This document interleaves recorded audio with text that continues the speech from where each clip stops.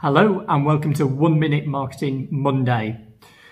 Quite often when I speak to business owners, the reason they don't do marketing or don't do lots of marketing is because they don't have the time, and I totally get that.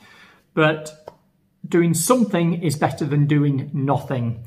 So even if you can't run a big campaign and put out lots of content and blogs and email lists and all this kind of stuff, just doing one thing per day can make a difference.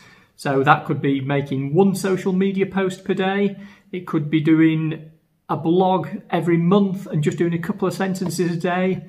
And a really good tip is to just contact one previous customer per day. That's it. It takes a tiny amount of time and makes a huge difference.